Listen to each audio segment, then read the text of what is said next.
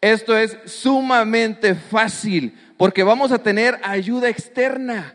Vamos a tener ayuda extra. Va a haber alguien que nos va a estar ayudando para que nosotros nos podamos alejar de Dios. Y este alguien le dicen Satanás.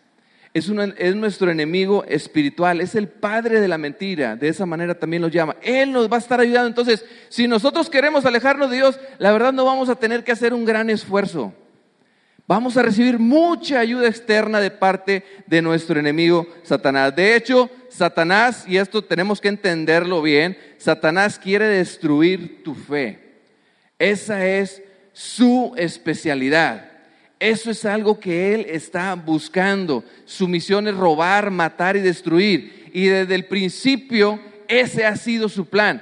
Si nos vamos al Génesis, al primer libro de la Biblia, si vamos al Génesis, y vemos cuando Dios creó a Adán y ahí aparece el diablo aparece en forma de serpiente. Tal vez alguno de ustedes haya leído esta parte de la Biblia. Son las primeras hojas de la Biblia, entonces a lo mejor decimos, voy a leer la Biblia, leemos las primeras 4 o 5 hojas, a lo mejor alcanzamos a leer esta historia y luego ya no leemos nada. Pero tal vez lo hayamos leído y dice en Génesis 3:1, lo primero que le dijo básicamente Satanás a Adán y Eva fue esto: ¿es verdad que Dios les dijo que no comieran del árbol del jardín? ¿Es verdad? O sea, lo primero que está haciendo Satanás, en otras palabras, es bajar la autoridad de Dios, hacernos dudar. ¿Es verdad, muchachos, que Dios les aconseja que hagan esto? ¿Es verdad que Dios aconseja que no hagan el otro? ¿Es verdad, casados, que Dios aconseja esto? ¿Es verdad que aconseja que no hagan el otro? Y empezamos nosotros a cuestionar y a meditar y el enemigo empieza a hacer que la autoridad de Dios empiece a bajar y eso empieza a disminuir nuestra fe. El apóstol Pablo, un hombre del cual se menciona mucho en la Biblia, un hombre increíble, tiene un testimonio increíble, tal vez hayan escuchado de él. Él entendía perfectamente esto. Él entendía perfectamente esto y él tenía una preocupación por los creyentes de Corinto. Él fue el encargado de esparcir lo que era Jesús, el cristianismo. Él se encargó de esparcirlo y tenía una preocupación por todos los creyentes. Y vamos a leer específicamente una carta, un fragmento de la carta que él envió al pueblo de Corinto. Y la verdad, yo tengo esa misma preocupación por todos nosotros, incluyéndome yo. Tengo esa misma preocupación. Dice en 2 Corintios 11:3, pero me temo que así como la serpiente con su astucia engañó a Eva, los pensamientos de ustedes sean desviados de un compromiso puro y sincero con Cristo. Si somos honestos, ¿no es eso lo que probablemente le ha pasado o le pasa a las personas que levantamos la mano? Si somos honestos, ¿no puede ser eso lo que nos ha estado ocurriendo? Que el enemigo ha estado haciendo su parte y ha desviado nuestro compromiso que en algún momento fue puro y sincero y lo ha desviado cuestionándonos con cosas y ahora nosotros estamos alejados de Dios. Y Jesús también sabía esto, por supuesto, y cuenta una parábola muy larga que se llama la parábola del sembrador. Probablemente también la hayas escuchado en algún momento. Y cuando él estaba diciendo esto, los que estaban escuchando estaban muy familiarizados con la imagen, con lo que estaba platicando, con lo que estaba diciendo. Y los que estaban escuchando a Jesús entendían exactamente lo que Jesús estaba diciendo. Y cuando Jesús decía, un sembrador salió a sembrar semillas, las personas que en ese momento estaban ahí escuchando, imaginaban a un hombre con una correa que pasaba por su hombro, traían una gran bolsa, un saco con semillas, y el hombre metía las manos a sacar semillas y esparcía, aventaba esas semillas con la esperanza de que la semilla cayera en buena tierra y con la esperanza de que esa semilla diera una buena cosecha. Eso es lo que Jesús estaba platicándoles a estas personas, a este grupo de personas, y probablemente dijeron, ok, Jesús, entendemos lo que nos estás diciendo, entendemos lo que hacen los hombres para sembrar, entendemos lo de la semilla, pero ¿por qué nos cuentas esto? ¿Por qué nos estás contando esto? Y prácticamente Jesús quería que ellos se identificaran con una de esas semillas, con una de esas personas, con uno de esos ejemplos o categorías que estaba ahí mencionando. Y él dice: un sembrador salió a sembrar algunas semillas, y cuando las estaba arrojando, algunas cayeron en el camino. Y menciona a un tipo de personas. Luego habla sobre un caso diferente. Dice también: algunas de las semillas cayeron a lo largo de un terreno pedregoso, a lo largo de un terreno con piedras. Dice: luego otras semillas cayeron en un lugar donde había espinas. Pero hubo una semilla que cayó en buena tierra, y debido a que cayó en buena tierra, produjo cosecha de 30, 60, hasta el 100 veces lo sembrado. Y entonces las personas que oyeron esto dijeron: oye, está bien, entiendo lo que estás diciendo. Y Jesús les estaba diciendo: ustedes son una de esas personas. De hecho, muy probablemente mientras las personas estaban escuchando esto, se identificaron dentro de una de estas categorías. Tal vez ustedes más adelante, cuando empezamos a ver detenidamente esta parábola, se van a identificar con una de estas categorías también. Y probablemente van a notar más adelante, ahorita lo voy a explicar, van a notar que para las personas que estaban escuchando en este momento había algo que no sonaba lógico. Pero ahorita lo vamos a explicar. Vamos a ver la parábola, vamos a dejar que sea la palabra de Dios la que nos hable en este mensaje. Y dice Mateo 13:19, ahí vamos a empezar a leer. Cuando alguien oye la palabra acerca del reino y no la entiende, viene el maligno y arrebata lo que se sembró en su corazón. Esta es la semilla sembrada junto al camino, el que no entendió nada. Lamentablemente, este es el caso de algunos de ustedes. Ese es el caso de algunos de nosotros. Porque nosotros asistimos a la iglesia, nos reunimos y hay una persona que está sembrando la semilla y la arroja con la esperanza de que caiga en tierra buena. Y algunos dirán: oye, no entendí nada de lo que dijo. Lo que dijo no tuvo nada de sentido para mí. ¿Por qué no nos contó algo gracioso? A veces nos cuenta cosas chistosas y nos gustan las cosas chistosas. Estaba mejor eso. Pero eso de la parábola no le entendí nada. Yo ni siembro.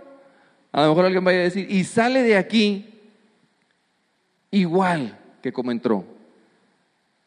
Y no vas a entender nada realmente. La semilla va a caer en el camino y va a venir Satanás, nuestro enemigo, y la va a arrebatar. No va a haber ninguna transformación espiritual, no va a haber ningún cambio en nosotros, no va a haber ningún cambio en nuestra vida, nada. Saldremos exactamente de la misma forma en la que entramos, sin transformación, sin nada. Esto es muy triste, pero es cierto. Es verdad. Es un tipo de personas. Luego dijo, hay un segundo grupo, siguió hablando en esta parábola. Y este será probablemente otra vez alguno de nosotros. Dice el versículo 20, el que recibió la semilla que cayó en terreno pedregoso es el que oye la palabra e inmediatamente la recibe con alegría.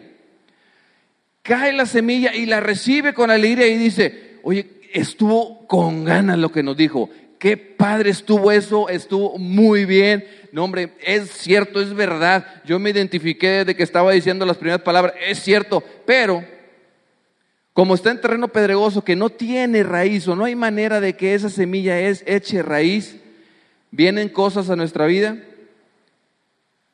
y esa semilla se seca. Esa semilla no da el fruto que deseamos. Y algo va a suceder. Días, semanas o a lo mejor meses, y luego volvemos a ser los mismos de antes, iguales. Cambiamos por unos días, cambiamos por un tiempo y luego iguales. Regresamos a donde estábamos. Y la realidad es que probablemente esto ya le haya ocurrido a alguno de ustedes. Probablemente esto ya nos haya ocurrido a alguno de nosotros. Quizás hace tiempo escuchaste un mensaje que te gustó mucho y lo recibiste, dijiste, sí, eso es para mí, lo voy a tener que poner en práctica porque Dios es lo que quiere que haga y estamos bien prendidos, bien emocionados. Y después de un tiempecito, igual, no cambió nada. Después Jesús habló de un tercer grupo y creo que este grupo también va a representar probablemente a la mayoría de los que estamos aquí hoy. Dice Mateo 13:22, el que recibió la semilla que cayó entre espinos es el que oye la palabra, pero las preocupaciones de esta vida y el engaño de las riquezas la ahogan, de modo que ésta ya no llega a dar fruto. ¿Cómo podemos describir a este grupo de personas? Bueno, pues son las personas que dicen, sí, yo lo escucho, lo entiendo, lo voy a hacer porque me gusta, yo quiero hacer eso, quiero que mi vida sea cambiada, pero suceden cosas en la vida. Cosas como ¿qué? Bueno, pues si eres joven, tienes que entrar a la escuela, tal vez a la prepa o a la universidad y tienes que estudiar. Tienes que sacar buenas calificaciones, tienes la presión de tus papás y tienes que dedicarle tiempo a eso y sin darte cuenta empiezas a alejarte de Dios. Tal vez no lo planeas, pero así pasa. Los que ya son adultos, bueno, tal vez dicen, bueno, yo ya estoy trabajando, ya tengo mi carrera, pero quiero comprarme un carro. Quiero comprarme un carro o quiero comprarme una casa, no sé. Bueno, ¿y eso qué implica? Pues trabajar más. Tengo que trabajar más duro y no lo planeas, pero inconscientemente empezamos a alejarnos de Dios. Y luego alguien tal vez diga, algún adulto diga, ok, yo ya compré mi casa, pero pues ahora me quiero casar. Y se casan y luego vienen cosas en el matrimonio, cosas de muchos tipos, hay que arreglar muchas cosas. Oye, hay que comprar esto, hay que comprar el otro. ¿Tienes la casa? Pues sí, pero hay que impermeabilizarla, hay que pintarla, hay que arreglar el jardín, hay que cambiarle esto y ponerle acá y muévela acá. Y todo eso implica trabajo y eso hace que nos alejemos de Dios, tal vez de forma inconsciente. Y podemos seguir sacando ejemplos. Después vienen los hijos. Y hay situaciones con los hijos, gastos con los hijos, ocupaciones con los hijos, vueltas con los hijos y hacemos a Dios a un lado. Tenemos que tomar distancia. Jesús también lo explica de una manera diferente. Dice, eso es el engaño de las riquezas. Te vendiste al materialismo, a tener cosas. Tienes que hacer, buscar más, querer más. Y esas distracciones son muy atractivas hoy en día y ahogan la vida espiritual. No lo planeas, pero ocurre, sucede. Y por último vamos a hablar de un cuarto grupo. Y mi oración sincera es que todos nos encontremos en este grupo. Jesús dijo en el versículo 23, pero el que recibió la semilla que cayó en buen terreno es el que oye la palabra y la entiende. Este sí produce una cosecha de 30 al 60 y hasta el 100 por uno. Ahora, les vuelvo a hacer la pregunta que les hice hace un momento. ¿Hay algo que para los que estaban escuchando esto no tenía lógica? Yo no lo había entendido, yo no sé de campo. Tal vez alguno de ustedes sí sepa de cosechas y de campo, pero por ejemplo, decían los que estaban oyendo, oye, entiendo lo que estás diciendo, entiendo lo que podemos ser un tipo de personas, ok, entiendo todo eso, pero vamos a recibir cosecha al 30, al 60 y hasta el 100%, no entiendo.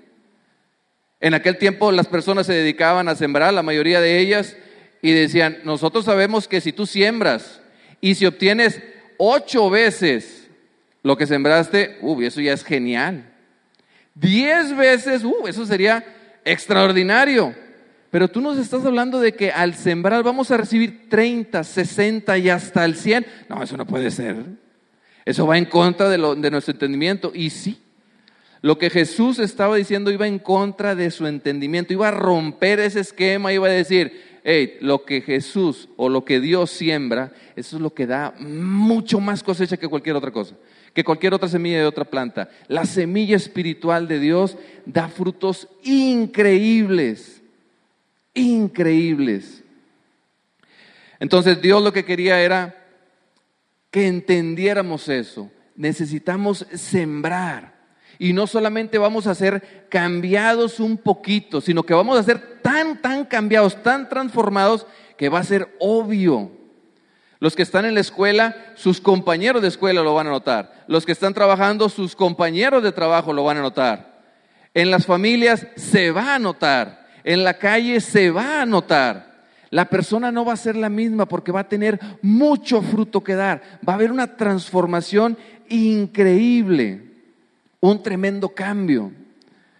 Lo triste es que solo un pequeño grupo de personas pudiera encajar en esta cuarta categoría.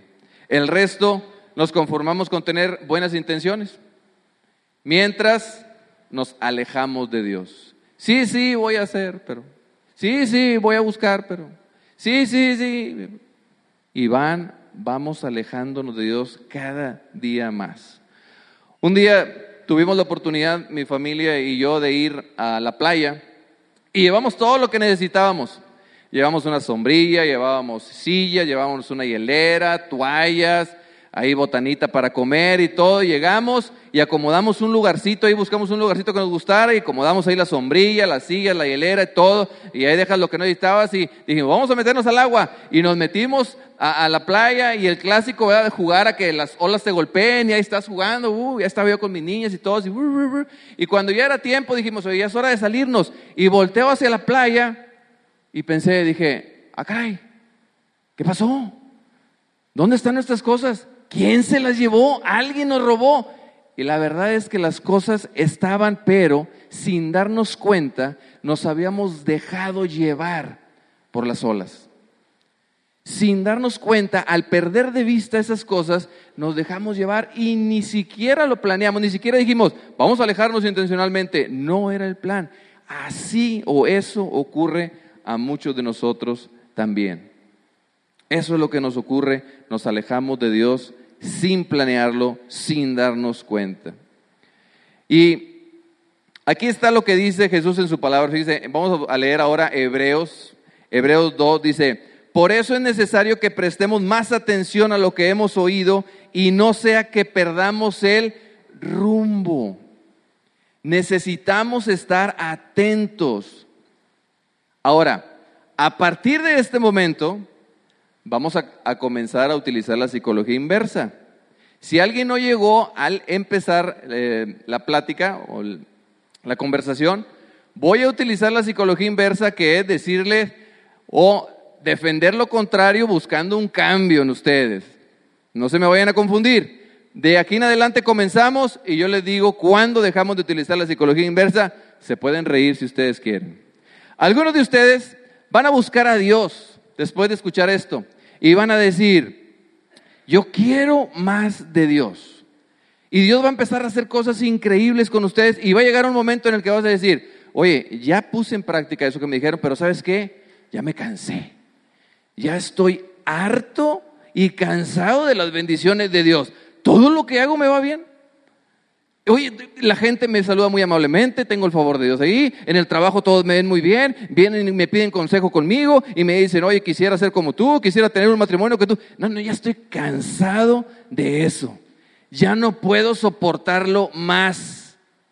Dios me está hablando cuando leo algo, tomo la Biblia, leo algo y siento que Dios me está diciendo qué es lo que tengo que hacer y estoy siendo de bendición en todo lo que hago. No, estoy haciendo una diferencia eterna en mi vida. Dios me está usando grandemente todos los días. Ya me cansé de su amor, estoy harto de su amor, estoy harto de su gracia. Estoy cansado de estar escuchando cómo Él me habla. Estoy cansado de hacer esa diferencia eterna. Lo único que quiero hacer o lo que quiero hacer es ser alguien ordinario. Alguien como todos los demás. Yo quiero alejarme de Dios. Eso es lo que queremos. Si este eres tú, si este es tu caso, si tú ya te cansaste de recibir bendiciones de Dios, de hacer una diferencia en tu familia, en tu trabajo, en tu barrio, una diferencia ahí donde estás, te voy a dar 5 sencillos pasos para alejarte de Dios. Y si haces estas cosas, yo te prometo que puedes alejarte de Dios rápidamente. Y eso es lo que queremos todos, ¿verdad? ¿Están listos? Vamos al paso número 1. Dice el paso número 1, descuida tu tiempo con Dios. Eso es algo muy importante. El Salmo 63 dice: David estaba en el desierto de Judá y gritó: oh Dios, tú eres mi Dios, yo te busco intensamente. Mi alma tiene sed de ti, todo mi ser te anhela, cual tierra seca, extenuada y sedienta. No puedes dejar que ese sea tu caso. No puedes dejar que eso pase en tu vida. No puedes anhelar más de Dios. Eso no está bien. Tienes que descuidar tu tiempo con Dios. Hazlo a un lado. Ahora, si todavía no entiendes qué es lo que tienes que hacer, te lo voy a decir específicamente. No busques en su palabra. Que no se te ocurra tomar en las mañanas o tomar a cualquier hora del día la Biblia. Que no se te ocurra.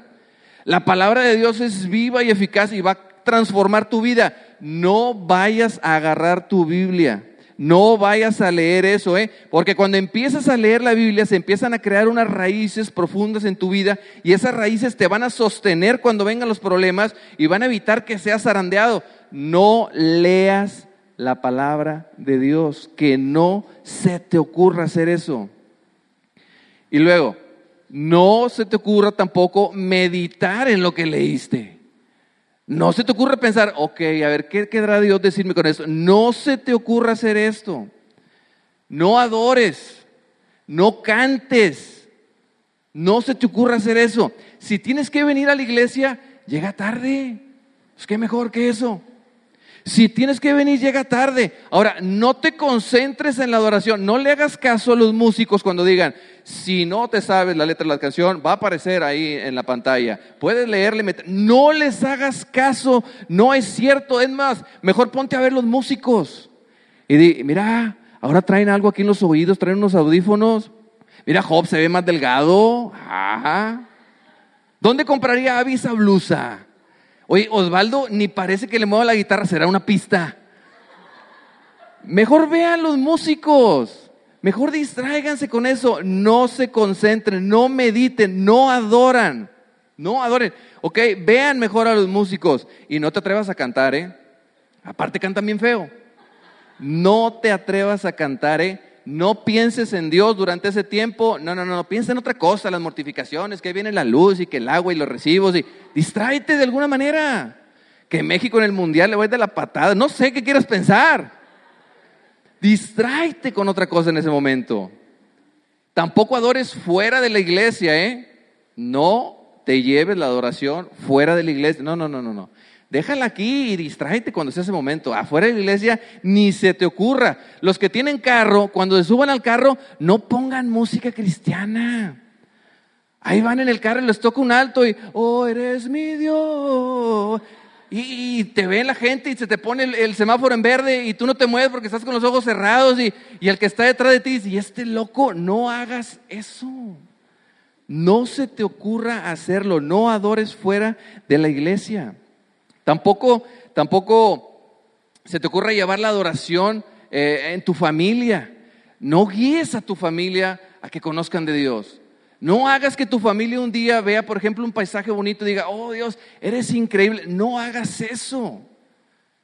Porque cuando empiezas a pensar, a conocer más de Dios, vas a querer más. Y eso es malo, Eso es malo. No lo intentes. Además, otra cosa importante: no te involucres en la iglesia. No te involucres tampoco. Ya dijimos, si quieres venir, llega tarde. No adores. Vete temprano. No andas saludando a tanta gente. No. Te sales antes. Te vas temprano. No escuches la música y rechaza cualquier cosa que Dios te quiera decir. No. Eso no era para mí. Y no te involucres. No des, no sirvas. No des nada, no. Es más, aquí nos dicen: si tú te sientes presionado en esto, no des. Me dijeron que no diera. No des. No sirvas, que no te ocurra cuando te invitan a servir en un ministerio: oye, ¿tú puedes ayudarnos aquí? No puedo, estoy ocupado, mira, tengo que hacer esto, No. No te involucres de ninguna manera. No empieces a usar tus dones, tus talentos, porque cuando empieces a hacer eso, estás descubriendo el propósito en tu vida y eso está mal. No queremos saber cuál es el propósito de nuestra vida. Está mejor andar sin propósito, perdidos y ahí a la deriva. Es mucho mejor. entra a la iglesia, sal, no te involucres, y cuando ores, cuando hables con Dios, distráete, Comienza, por ejemplo, a pensar en algo para que no empieces a construir fe. No debes de construir fe en Dios, porque cuando empiezas a hablar con Dios y sientes que Dios te responde de alguna manera a tus oraciones, eso te empieza a aumentar tu fe y no queremos para nada eso. Vive la vida sin Dios. Realmente no lo necesitamos. Olvida tu tiempo con Dios. Olvídalo. Ese es el paso número 1 y espero que todos lo pongan en práctica. Vamos al paso número 2. El paso número 2 dice, para alejarse de Dios, esto es muy poderoso, para alejarse de Dios, si no te gustan tus circunstancias, culpa a Dios. Échale la culpa a Dios. Es buenísimo, eso no falla. Cuando algo malo pase, fue culpa de Dios. Dios me dio esta esposa. Dios me dijo que esto. Échale la culpa a Dios. No batalles, tú no tienes la culpa de eso. Fíjense lo que dice Proverbios 3:5. Es un versículo muy común y corriente. Dice, de hecho nadie lo hace. Confía en el Señor. ¿Con qué? Con todo tu corazón. Qué tonto es eso. Qué tontería. ¿Ustedes saben lo fácil que se puede romper nuestro corazoncito?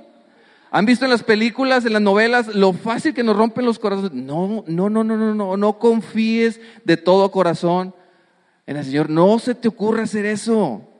Cuida tu corazón mejor. No confíes en Dios. Nada, ni poquito. Y luego continúa ahí diciendo la Escritura. Y no te apoyes, ¿en qué dice? En tu propio entendimiento. Pero ¿por qué no? Qué tontería, si nosotros somos los más inteligentes que hay aquí. Si no nos pusieron puros 10 en la escuela nada más porque le caíamos mal a los maestros, nos envidiaban. Si no nos hubiéramos puesto puros 10, somos inteligentísimos. Entonces, ¿por qué no confiar en nuestro entendimiento? Confía en tu entendimiento, eres bien inteligente, no te preocupes.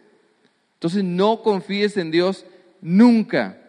Apóyate en tu propio entendimiento. Lo que tú creas que es lo mejor, eso va a ser lo mejor. Y si algo no sale como tú quieres, pues enójate con Dios. Enójate con Él. Ya tienes un pretexto. Y luego, busca la manera de hacerte de pleito con un cristiano. Busca la manera, sí. Si te haces, con poquito, con que no te salude, con que te haga una mala cara, de, no, mira, yo no puedo ir a la iglesia. A esa iglesia no puedo ir porque ahí está fulanito, ahí está fulanita. Y la otra vez me lo topé en la calle y no me saludó, me dejó con la mano tirante. O la otra vez me robó el estacionamiento, eso ha pasado aquí. Me robó el estacionamiento, ya no puedo yo ir a la iglesia. No puedo ir a esa iglesia. A lo mejor voy a buscar otra, pero ahí a esa ya no voy a ir. Hazte de pleito con un cristiano. Y ese es un excelente pretexto para que ya no te puedan decir que vayas a la iglesia. Está con ganas, está muy fácil. Entonces, cuando un cristiano de alguna manera tú sientas que te está haciendo algún daño, pues échale la culpa a Dios por eso. Dios, mire, ¿para qué voy a ir a la iglesia? ¿Para ser como Él? ¿Para hacer lo que Él? No, yo no voy. Espérate el momento en el que seas perfecto, en el que todo esté bien en tu vida, cuando tú ya estés perfecto, porque tu entendimiento te va a ayudar, y en ese momento tal vez consideras, pero no, tal vez porque no lo necesitas ya. Pero bueno, tú sabes lo que haces, eres muy listo. Pero busca abrir una brecha entre tú y Dios. Y no te creas eso también que nos dicen a veces en las iglesias, en la vida tenemos que afrontar cierto tipo de conflictos, vamos a tener que afrontar aflicciones. ¿Qué es eso? Dice Juan 16:33, en este mundo afrontarán aflicciones. Eso es ridículo, pues si venimos a la iglesia es para no tener problemas de ningún tipo. O sea, no debemos de tener problemas. Si somos seguidores de Cristo no debe de haber nada, ningún problema en nuestra vida. No te creas eso de que te digas, no te desanimes, es que las pruebas, los problemas forman tu carácter. No. ¿Para qué queremos formar nuestro carácter? Queremos estar bien. Eso es lo que queremos nada más, eso es lo que nosotros buscamos. No queremos ni perseverancia, ni carácter, no, ni paciencia, nada de eso. Queremos estar bien. Si somos cristianos deberíamos estar bien. Y si algo no está bien, es culpa de Dios. Y como las cosas muchas veces salen mal, pues descuidamos a Dios. Lo hacemos a un lado. Ese fue el paso número 2. Vamos al 3. ¿Sí están entendiendo el 1 y 2? Claritos, ¿verdad? Algunos van a decir, yo lo estoy poniendo en práctica, pero no me digan. 3. Dice el paso 3. Los animo a que la mayor parte del tiempo anden con malas influencias. Júntense con personas que no son buena influencia para ustedes.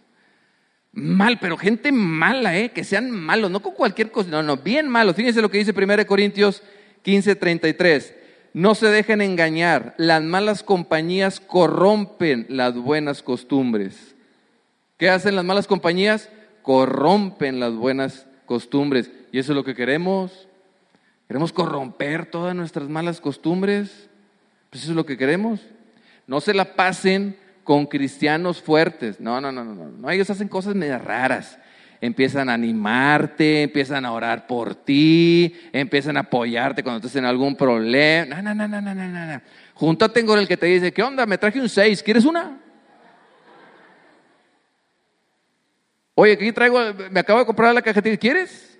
Oye, voy para allá, ¿me acompañas? Oye, vamos a hacer esto, ¿vas? Oye, vamos a ver esto, ¿ves? Júntate con ese tipo de personas. Ese tipo de personas. Y vamos a tener beneficios geniales. No se les ocurra juntarse con cristianos fuertes, porque como les digo, a veces es molesto. Y menos le den la confianza a un cristiano de decirles que le diga cuando ustedes están haciendo algo mal. No le den entrada para que alguien los confronte. No. Que vengan y que te digan, oye Juan, eso que estás haciendo estuvo mal. No. ¿Quién eres para venir a decirme? No me digan nada. Yo soy bien coco, yo sé lo que hago, no te metas en mi vida. Entonces no le den la oportunidad a ese tipo de personas. Mejor júntense con los malos. Y como le digo, no cualquier cosita, los que son bien malos. Y así hasta cuando convives con ellos dices, oye, ni siquiera soy tan malo como ellos. Ellos me ganan. Entonces no ando tan peor. Ahí estoy, doy 2, nada más o menos. Pues está bien, te van a hacer sentir mejor. Uy, está con ganas, ¿qué más beneficios quieres? Esto va para los solteros específicamente. Pongan atención, solteros, paren oreja. Solteros, si quieren alejarse de Dios, empiecen un noviazgo o cásense con alguien que no sea cristiano. Casi siempre funciona. Hay sus excepciones, pero casi siempre funciona. Casi siempre. Ahora, no tiene que ser alguien muy malo. Nada más con que tenga las creencias un poquito diferentes a las tuyas. Y eso ya va a empezar a crear conflictos en la relación.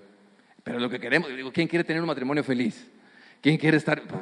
Falta el pleitecito y las mañanas, el enojo. Sino que aburrido, ¿no?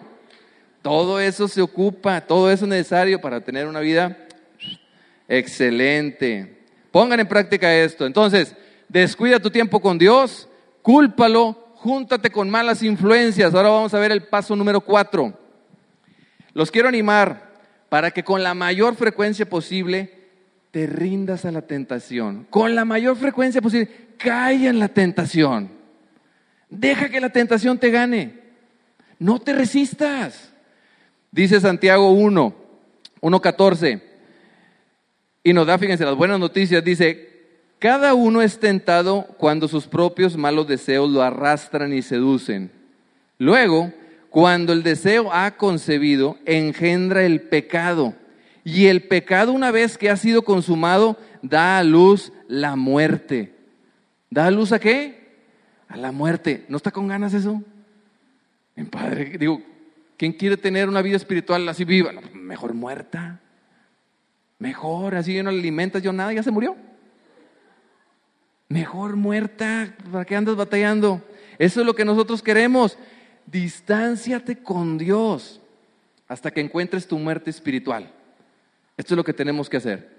Y cada vez que tú digas, oye, es que yo no puedo, cada vez que venga una tentación, di, yo no puedo hacer todas las cosas en Cristo que me fortalece, yo no puedo, es que yo así soy. Yo batallo con eso, no puedo cambiar, me gusta hacer eso, me gusta hacer el otro, ni modo. Sí, pues así eres tú, no pasa nada. No batalles con eso, ríndete a la tentación. Luego, si tienes que hablar con Dios por alguna razón, por algo que hiciste o algo, pues que sea solamente para pedir perdón. Si alguien te está insistiendo mucho, es que necesitas cambiar y necesitas ponerte a cuentas con Dios, bueno, por si acaso, habla con Dios, ora y pídele perdón por algo. Por si acaso, no vaya a ser. Pídele perdón a Dios, no vaya a ser que en realidad se enoje y que en realidad dé un castigo eterno, y no vaya a ser. Ora, pide perdón, pero ya que pediste perdón, puedes volver a hacer lo que hacías antes. Puedes volver a hacer las cosas malas que hacías antes. Pon en práctica este estilo de vida saludable para tu espíritu. Perdón, pecas. Perdón, te dejas rendir a la tentación. Perdón, otra vez lo haces. Eso es lo que deberíamos estar haciendo, o lo que ya estamos haciendo, tal vez, no sé. Y luego, si comienzas a sentirte culpable por algo, si alguien te está diciendo, tal vez alguien que ni siquiera va a la iglesia te dice, oye, es que eso está mal, va a haber consecuencias. Cámbiale el nombre a eso que te está haciendo sentir mal. Por ejemplo, si un amigo tuyo, y no tiene que ser de iglesia, si un amigo tuyo sabe que tú estás batallando con pornografía y te dice, oye, es que eso lo de la pornografía no te lleva a nada bueno. Y tú te pones a pensar porque eres bien inteligente y dices, oye, a lo mejor sí es cierto, ¿verdad? Bueno, cámbiale el nombre y dile, espérame, yo no batallo con pornografía, yo batallo con entretenimiento para adultos. Ah, bueno, eso es otra cosa. Ya se escucha diferente. No es pornografía, es entretenimiento. Pero, ok. Y dile, y es más, lo único que hago es ver. Estuviera mal si estuviera practicando eso. Nada más estoy viendo, no estoy tan mal. Ok. Y ya de esa manera nos hacemos a un lado esa culpa, ese malestar que tal vez pueda venir en ocasiones. Entonces, cede a la tentación una y otra vez. Deja que tu pecado interrumpa tu relación, tu comunicación con Dios. Hazlo. Entonces, descuídalo, cúlpalo, júntate con malas influencias, cede a la tentación. Vamos al paso número 5, ya estamos terminando. Dice el paso número 5 y es muy importante. Ama a este mundo más de lo que amas a Dios. Ama más a este mundo, a estas cosas, a todo lo que ofrece el mundo. Ámalo más que a Dios. Primera de Juan 2:15 dice, no amen al mundo ni nada de lo que hay en él. Si alguien ama al mundo, no tiene el amor del Padre. Pues ok, no queremos que Dios, tener el amor de Dios, pues ama las cosas del mundo. Pues bien fácil, vamos a hacerlo. Entonces, lo que tienes que hacer es enamórate de los placeres, de las cosas que ofrece este mundo. Y tienes que pensar que tu inteligencia te ayude a entender que no vamos a ser realmente felices hasta que tengamos todo lo que nosotros queremos. O sea, no vas a ser realmente feliz hasta que tengas el carro que tú quieres, hasta que tengas la casa que tú quieres, la mujer que tú quieres, o el hombre que tú quieres en el caso de las mujeres. No van a ser felices hasta que tengan todo eso que están ustedes deseando. Tienes que entender eso. Busca esas cosas más que a Dios. No te creas eso de, no, lo de aquí es temporal, haz tesoros en el cielo. No, aquí, papá, aquí. Piensa en el ahora, mañana, pasado. No, además, quién sabe. Piensa en las cosas de este mundo. Y por favor, si te va bien porque trabajas, no seas generoso. No le des a la iglesia nunca. No se te ocurra, no le des a las personas que tienen necesidad. No. Tú ocupas cada centavo que ganas para comprarte las cosas que te van a hacer felices. No se te ocurra compartir de eso que tienes. Es tuyo y te van a ayudar para que seas feliz. Y luego, si estos 5 puntos no nos ayudan, les voy a dar un extra, les voy a dar un plus para que vean lo bueno que andamos hoy. Y finalmente, fíjense, te voy a decir un paso, el paso extra. Si todo lo demás falla, si todo esto no funcionó, lo único que tienes que hacer es fingir. Finge que todo está bien. Ven a la iglesia y finge, y sí, llega tarde, vete temprano, no cantes, no adores. Pero cuando alguien te dice, oye, veo que llegas tarde, te vas temprano, no estás viniendo a esta reunión, no estás dando, no estás sirviendo, todo bien. Hoy todo está con ganas, yo estoy muy bien, todo excelente. Y te vas a unir, si haces eso, te vas a unir a un grupo de personas que por siglos ha estado fingiendo su relación con Dios. Dice Isaías 29:13, el Señor dice, este pueblo me alaba con la boca y me honra con los labios, pero su corazón está lejos de mí. Jesús le dijo a la iglesia de Sardis en Apocalipsis 3:1, conozco tus obras, tienes fama de estar vivo, pero en realidad estás muerto, estás fingiendo. Si todo lo demás falla, finge. Construye una reputación de ser un seguidor de Jesús cuando en realidad estás muerto. Y esto no es difícil de hacer. Mira, lo primero que puedes hacer es aprender el idioma que utilizan las personas que van a la iglesia. Aprende el idioma. Y tú, por ejemplo, si tu esposa te insiste que vayas mucho a la iglesia y todo, ok, está bien, al último peleas tantito con ella, pero vas. En el camino eran puro pleito, llegan y entran a la iglesia y te preguntan, hola, ¿qué tal, Juan? ¿Cómo estás? Muy bien, hermano, Dios lo bendiga, que las bendiciones del Señor Jesucristo desciendan sobre ustedes. Dios es bueno todo el tiempo y todo el tiempo Dios es bueno. Entonces, amén, hermano, ahorita lo veo. Y dices tú, wow. Ahora, yo no digo que sea malo utilizar ese lenguaje, no es malo usar ese lenguaje, pero úsalo para fingir. Úsalo para fingir, que no sea real lo que estás diciendo. Simplemente que sea para impresionar. Para que todos digan, no, pensé que venía mal, pensé que se había peleado con su esposa en el camino. No, pero ya cuando lo escuché hablar, me doy cuenta de que todo está excelente, todo está muy bien. Finge. Ahora, hasta aquí usé la psicología inversa. De ahora en adelante, dejo de usar psicología inversa y vamos a hablar las cosas como son. Y tú puedes decir, ya hablando en serio, puedes decir, oye Juan, es que nos tiraste bastantes pedradas. La verdad no es mi intención. Y siendo sincero, lo único que hice fue describirme a mí mismo en otro momento de mi vida. Cuando dije, bueno, ¿qué cosas menciono para que la gente se pueda identificar conmigo? Dije, pues me voy a poner de ejemplo yo.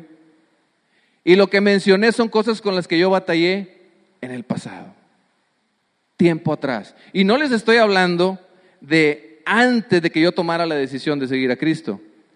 Les estoy hablando aún del tiempo en el que yo ya estaba o ya había tomado la decisión de seguir a Cristo.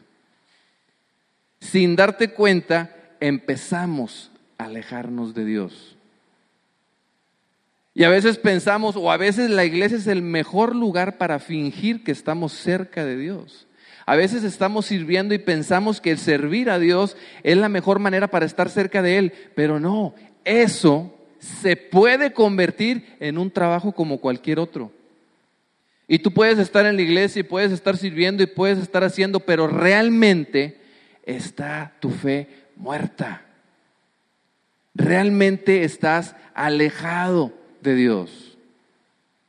Tal vez eso les ha pasado a algunos de ustedes, como me pasó a mí. Yo no caí en un estilo de vida pecaminoso, yo no estaba cometiendo pecado tras pecado tras pecado, pero sí me alejé de Dios en algún momento. Sí me engañaba a mí mismo, sí me distraía de las cosas de Dios. Y digo, yo no sé que yo no soy perfecto, pero creo que eso, así como me pasó a mí, pudo haberles pasado o puede pasarles a ustedes también. Había momentos en el que mi vida en que me decían, oye Juan, ¿cómo andas? Muy bien, todo bien. ¿Algo que quieres que te apoyemos? No, todo bien. A veces yo le decía a las personas, para fingir que yo estaba bien, oye, ¿necesitas que ore por ti? Voy a orar por ti. En realidad no oraba por nadie. A veces me preguntaban, oye Juan, ¿qué entendiste del mensaje del día de hoy? Muchas cosas, Tim, muchas cosas. Estaba distraído, estaba en otra cosa. Estaba, pero no estaba. Eso nos puede pasar a cualquiera. Algunos de ustedes, hasta este momento, saben o se han dado cuenta de que se han alejado de Dios. Y lamentablemente a algunas personas ni siquiera les va a interesar. Decir, ok, está bien, confirmaste lo que yo ya sabía, estoy lejos de Dios, ya lo sabía. Pero nos hemos hecho tan duros, o nos hemos endurecido tanto y hemos adquirido una habilidad para sacudirnos eso que nos dicen, y nos sacudimos y salimos de aquí como si nada. Salimos de aquí como si nada estuviera pasando, sin ningún problema. Y decimos, el mensaje estuvo muy bueno, pero no era para mí, no era para el que estaba a un lado, para mí no era. Y nos hemos vuelto tan hábiles para que estos días o estos mensajes como los de hoy endurezcan nuestro corazón y sean como cualquier otro, como cualquier otro. Y algunos tal vez estén diciendo, bueno, ya cállate, Juan, ya no hables. Ya entendí, ya sé que estamos alejados de Dios y puedo ver todo lo que Él ha hecho para que yo vuelva a Él, pero ya no me digas, ya no quiero saber nada de eso. Ya no me cuentes. Fíjense lo que dice Jesús en Apocalipsis a la gente de Éfeso, en Apocalipsis 2:4. Sin embargo, tengo en tu contra que has abandonado tu primer amor. Recuerda de dónde has caído. Recuerda lo cerca que estabas antes de hoy, antes de este tiempo, en el pasado. Recuerda cómo era tu relación si ya habías tomado la decisión antes de comenzar una relación con Dios. Y continúa diciendo, arrepiéntete y vuelve a practicar las obras que hacías al principio. Y podrás estar pensando, bueno, ¿qué debo hacer ahora? No lo sé exactamente, no lo sé específicamente, no puedo darte la respuesta a cada uno, pero dice, haz las cosas que hacías en un principio. No sé exactamente qué sea en tu caso, pero la palabra de Dios dice que si lo buscas, lo vas a encontrar. Entonces, haz lo que tengas que hacer, no sé qué sea. Espero que hayan venido bien almorzados, porque algunos van a decir, yo no como alimento hasta que me ponga cuentas con Dios. Tal vez algunos, espero hayan dormido bien, porque algunos van a decir, yo no duermo esta noche hasta que lea la palabra, hasta que medite en ella, hasta que me arrodille, hasta que pida perdón. No sé qué sea tu caso. No sé qué sea tu caso. Y espero que no te moleste invertir un poco de tiempo, que no te moleste derramar algunas lágrimas, pero que te reencuentres con Dios. Encuentra a Dios. Porque para aquellos que eligieron ser tierra buena y realmente están arrepentidos de que se hayan alejado de Dios y que esa semilla va a caer en su corazón, la van a recibir, la van a entender, la van a poner en práctica, déjenme decirles que van a tener una cosecha de 30, 60 o hasta el 100% lo que sembraron. ¡Wow! Ojalá seamos esa tierra. Ojalá reflexionemos y hagamos las cosas de la manera correcta. Y a mí me entristece que haya tantas personas aquí en la iglesia que pueden alejarse de Dios y se sacuden como si nada pasara. Muy hábiles. Es muy triste.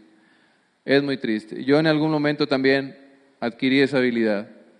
Es fácil. Pero mi corazón se alegra por todas estas personas, por todos ustedes que están escuchando y dicen, yo voy a tomar esto para mí. Yo voy a ser tierra buena. Yo me he dado cuenta de que me he alejado de Dios y quiero acercarme. Quiero estar cerca de Él. Necesito acercarme a Dios. Porque Él no se ha movido. Yo he sido el que me he hecho a un lado.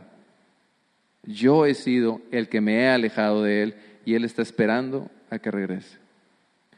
Yo quiero hacer una pequeña oración y si desean acompañarme pueden hacerlo. Si no, simplemente cierra tus ojos, inclina tu cabeza para que no te distraigas de la manera que tú te sientas más cómodo. Señor, te damos las gracias, Padre, por ser un Padre tan bueno, por ser un Padre que siempre está esperando que nosotros nos acerquemos con los brazos abiertos. Señor, tú nos recibes con los brazos abiertos. Es un Padre tan amoroso, tan bueno, y te agradecemos por eso. Yo te pido, Padre, para que en este momento toques nuestros corazones. Si nosotros nos hemos alejado de ti, tal vez de forma inconsciente, Señor, háznoslo saber y que tu Espíritu Santo nos redarguya y que nos podamos dar cuenta que necesitamos acercarnos a ti. Necesitamos estar cerca de ti, Señor. Tal vez hay personas aquí que ahora quieren decirte, Señor, yo quiero nuevamente estar cerca de ti. Quiero hacer las cosas que hacía en un principio. Quiero hacer las cosas para recuperar mi primer amor. Quiero hacer las cosas con pasión. Si ese es tu caso y quieres decirle a Dios, puedes ponerte de pie. Haz un compromiso con Él y dile, yo entendí esto, Señor, ahora en adelante voy a hacer las cosas diferentes. Si tú tal vez sientes que es necesario hacer ese compromiso, puedes hacerlo en este momento. Y tal vez tú estás aquí por primera o segunda vez y todavía no tomas la decisión de seguir a Cristo, pero con todo esto que has escuchado, entiendes ahora o hay algo que te está moviendo para que tú empieces a seguir a conocer más de Jesús. Tú también puedes ponerte de pie. Me gustaría hacer una oración por ti. Necesitamos acercarnos a Dios. Necesitamos hacerlo. Necesitamos no confiar tanto en nuestra inteligencia y confiar más en Dios. Dios, gracias por esa semilla que tú estás sembrando, Señor, en esta tierra, en esta iglesia, Señor, en Conexión Live. Yo te pido para que esa semilla que ha sido sembrada hoy dé mucho fruto, Señor. Que nos asombremos con lo que tú vas a hacer en la vida de cada una de estas personas que está tomando esa decisión ahora.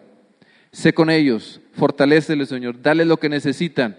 A veces no es fácil, estamos rodeados de tanta tentación, de tantas cosas, tanta mala influencia, Señor, que cedemos. Ayúdanos a mantenernos firmes, que esa semilla se enraice muy bien, Señor, y que nada lo mueva, Padre. Todo eso te lo pedimos, Señor, en el nombre de Jesús. Amén.